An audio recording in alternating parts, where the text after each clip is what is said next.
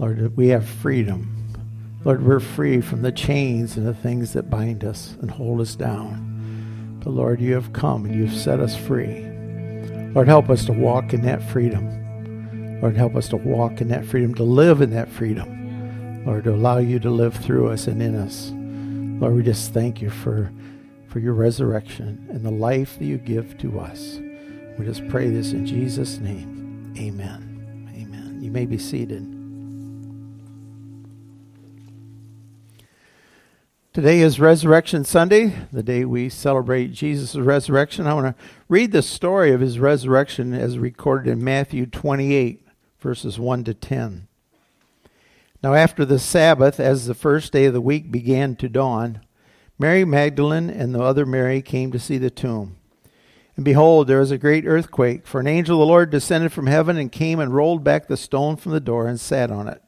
His countenance was like lightning, and his clothes as white as snow. And the guards shook for fear of him and became like dead men. But the angels answered and said to the women, "Do not be afraid, for I know that you seek Jesus who is crucified. He is not here, he is risen, as he said. Come, see the place where the Lord lay, and go quickly and tell his disciples that he is risen from the dead, and indeed he is going before you into Galilee. There you will see him. Behold, I have told you." So they went out quickly from the tomb with fear and great joy, and ran to bring the disciples word. And as they went to tell his disciples, behold, Jesus met them, saying, "Rejoice." So they came and held him by the feet and worshipped him. Then Jesus said to them, "Do not be afraid. Go and tell my brethren to go to Galilee, and there they will see me." Now while they were going, behold, some of the guard came into the city and reported to the chief priests all the things that had happened. That's the story of the resurrection. But what does that mean to us? It's a story. If it's just a story, then that's not the real meaning of the resurrection. I read that specifically saying, I want to read the story to you. If we're here today to think about a story, that's one thing, but what does that story mean to us? What does it mean to us? In Romans, the 8th chapter, the 11th verse, it says, "But if the spirit of him who raised Jesus from the dead dwells in you, he who raised Christ from the dead will also give life to your mortal bodies through his spirit who dwells in you." It says the same spirit that raised Jesus from the dead can dwell in us. Can dwell in us. That's in Romans, the 8th chapter. It's interesting if you look at Romans, starting in Romans, the 5th chapter. Romans, the 5th chapter starts out, we are justified by faith in Christ. It says it's by faith in him that we're justified with God. And that's the message of salvation, that we're not justified because of who we are or what we do, where we come from. We're justified by faith in what Jesus did by dying for us and rising from the dead. And then we go on in Romans, the 7th chapter, and it says, Paul says, well, now I'm trying to do the right thing. We become a Christian, and he says, I'm trying to do the right thing, but I'm kind of struggling. I think a lot of us probably identify with that in many ways. And I'm not saying life doesn't have struggles, but, Paul's saying, I believe, but, it's hard. It's hard to keep doing what I'm supposed to. He says, the thing I want to do, I can't do. The thing I don't want to do, I do. Oh, this is really hard. And so, it starts to show us that, the Christian walk sometimes can be hard. But then we come to the 8th chapter of Romans. Long time ago, I did a Bible study with a pastor. Long for me it was a long time ago. It depends on, that's all relative. It was probably 40 years ago. So for most of them, that was a long time ago. But I'll never forget. Never. Some things, there's some things you never forget? There's some things that just seem to stick. And this is one of the things that stick. He did a whole study on Romans 5, 6, 7, and 8. And when he got to Romans 8, he says, life is great in Romans 8. Life is great in Romans 8. The reason life is great in Romans 8 is because the Spirit dwells within us. The same Spirit that raised Jesus from the dead. Think about it. You know, we think about Easter and we think about Christ rising from the dead, and you know that's great. And maybe some of us struggle with that. Wow, what's that mean? How can that be? I don't, you know. And then to think that the same Spirit that raised him from the dead can dwell in us. Can dwell in us. That we're not left hopeless. That the Christian life is not meant to be hopeless. It's not meant to be all struggle. I'm not saying life doesn't have struggles. I'm not saying there's not hard things we deal with. I'm saying we overcome. The Bible says we overcome by the blood of the Lamb and the word of our testimony. The blood of the Lamb, what Jesus did, and our testimony, what do I say about it? You know, Jesus did his part. You know, the blood of the Lamb. Jesus came, he died, he rose again. That's done. That's done. The big question now is, what do you and I say about it? What's our testimony? We overcome by the blood of the Lamb and the word of our testimony. What do you say? Who is Jesus to you? What did he do for you? What does that mean to you? Is it just a story? Is it just a story?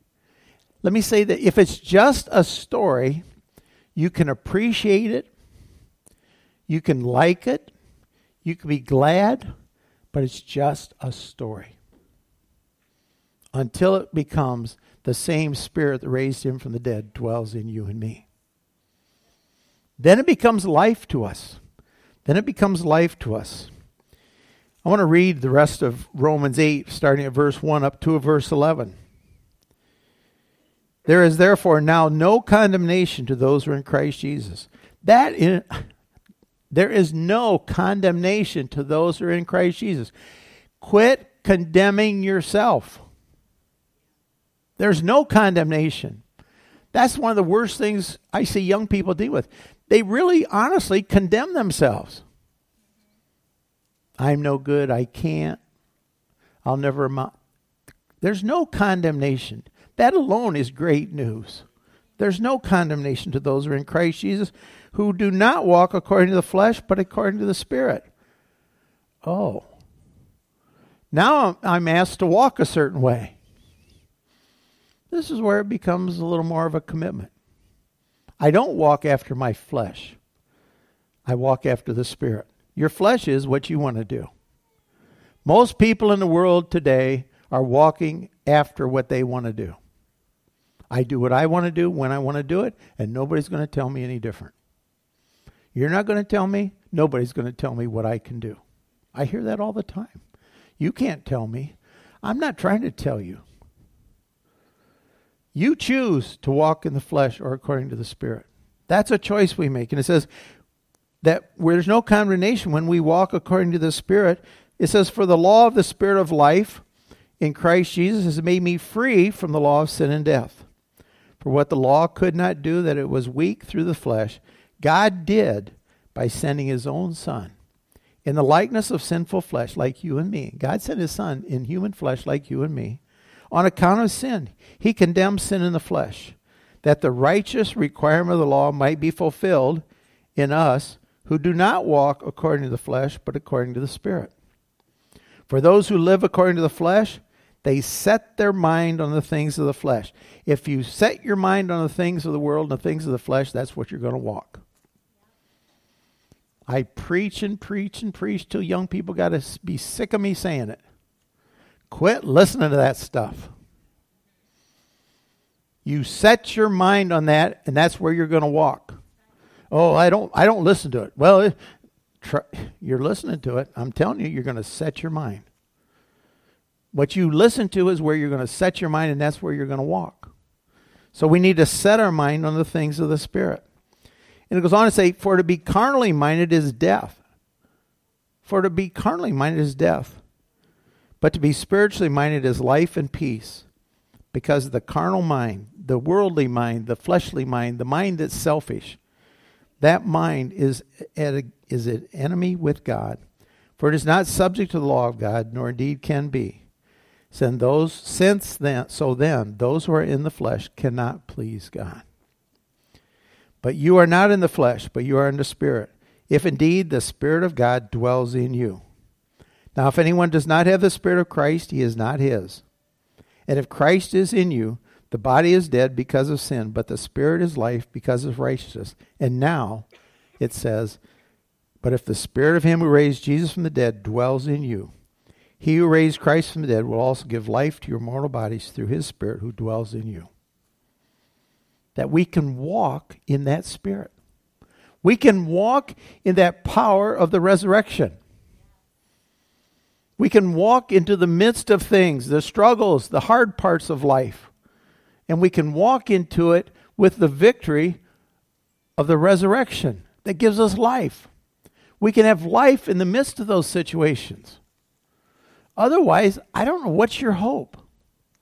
Well, a lot of times our hope is that, I'm going to figure it out. Or the hope is that somebody else is going to figure it out for me. But I'm telling you, that's pretty disappointing most of the time.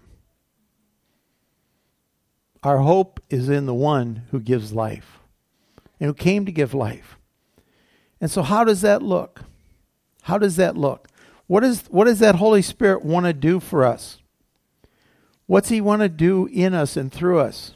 And we'll look at some scriptures and just see what that looks like. In Titus, in the book of Titus, the 3rd chapter, the 5th verse, it says, not by works of righteousness which we have done, but according to his mercy he saved us through the washing of regeneration and the renewing of the Holy Spirit. It says he wants to wash us through regeneration. The Bible says we have to be born again. We have to be born of the Spirit of God. Otherwise, we're just born of the flesh. We need that Spirit dwelling within us, the Spirit who raised Jesus from the dead. And that comes through regeneration. It's through, we have to submit, accept, and walk in the fact that Jesus died for us, and accept that. Otherwise, it's just a story. It's just a story. We may like the story, it may be a good story, but it's just a story till you walk in it, till you're born again, till you're regenerated, washed. The Bible called washed by the blood. The blood of Jesus cleanses us from all sin. So that's the first thing that has to happen. We have to have that life within us. We have to be born again, born of the Spirit of God.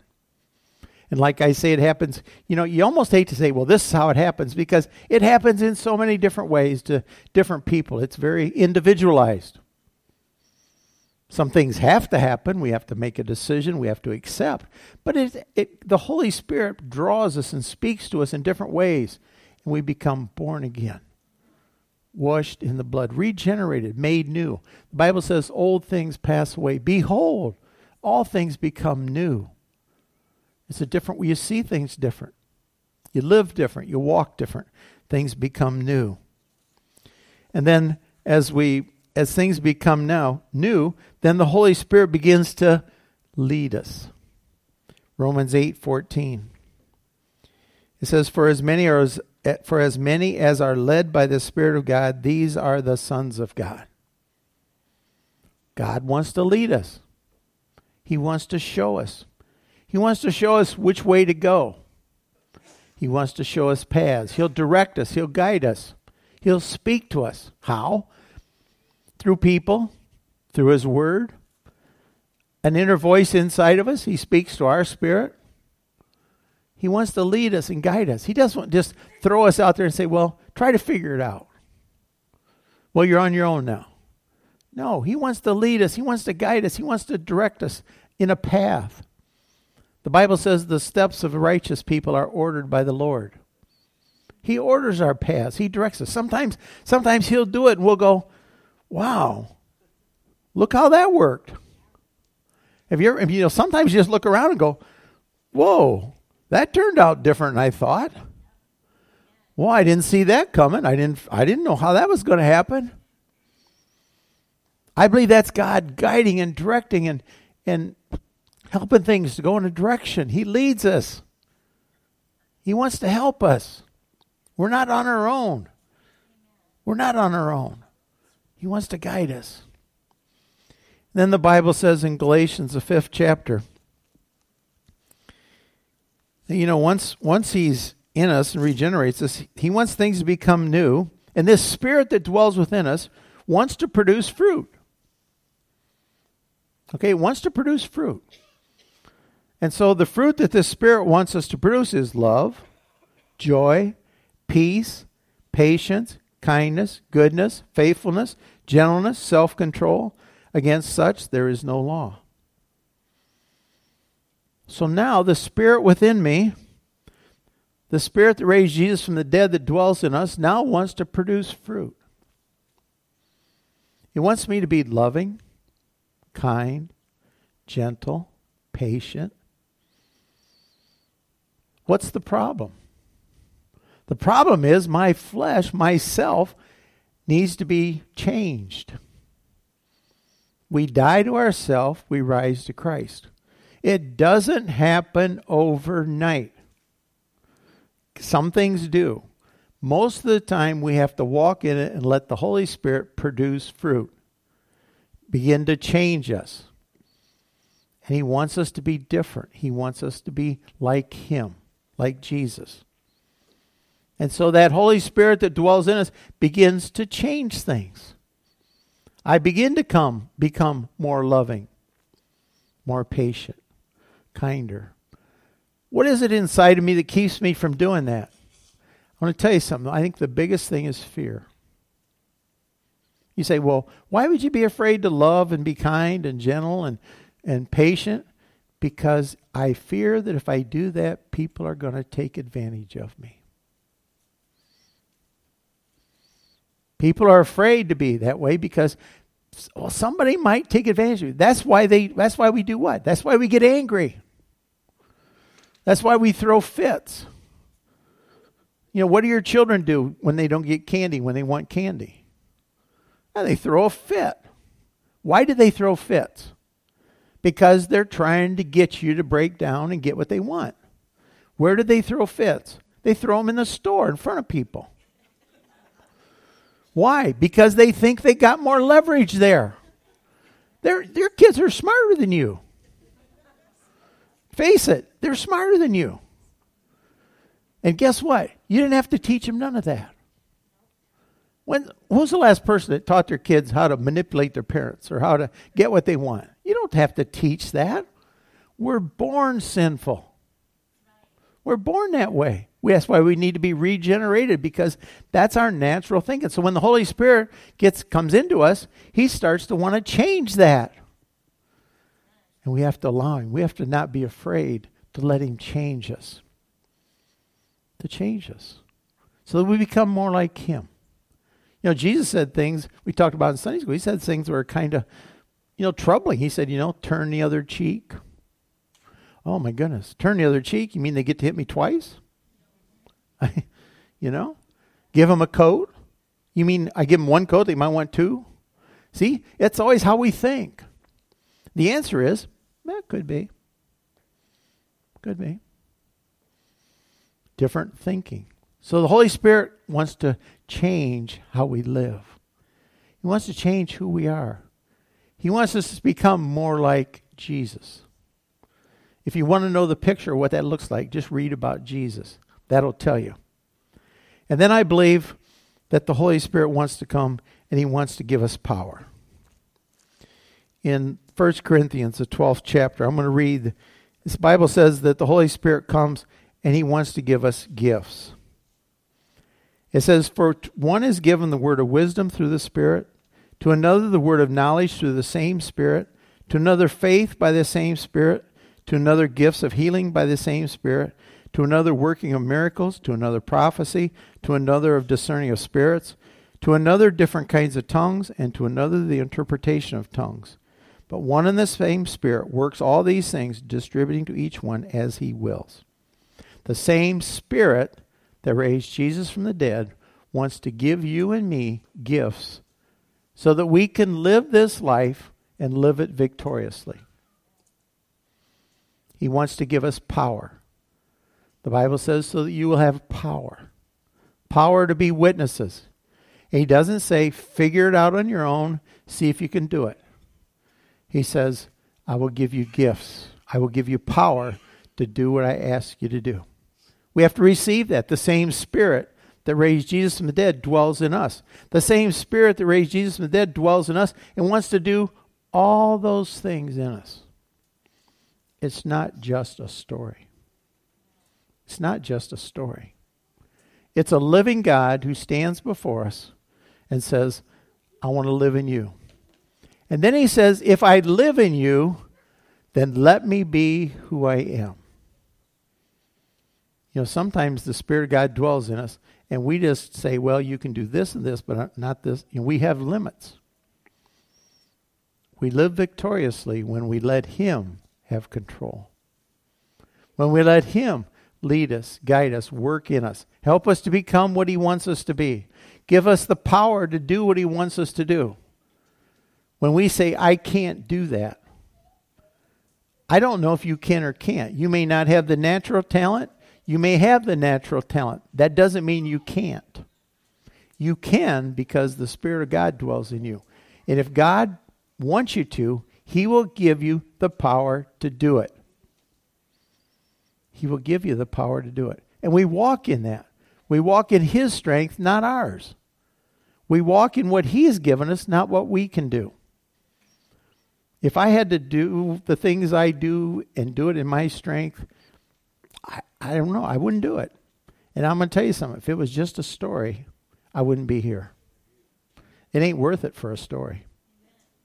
It ain't worth it for a story. I'd be out of here so fast if I thought this was just a story. But I believe it's a living God, raised from the dead, that dwells in you and me. And if he doesn't dwell in you, he wants to. He wants to. He paid the price so that you could have eternal life. My prayer today is that he dwells in you, in that power. And we allow that power to help us to be what he wants us to be.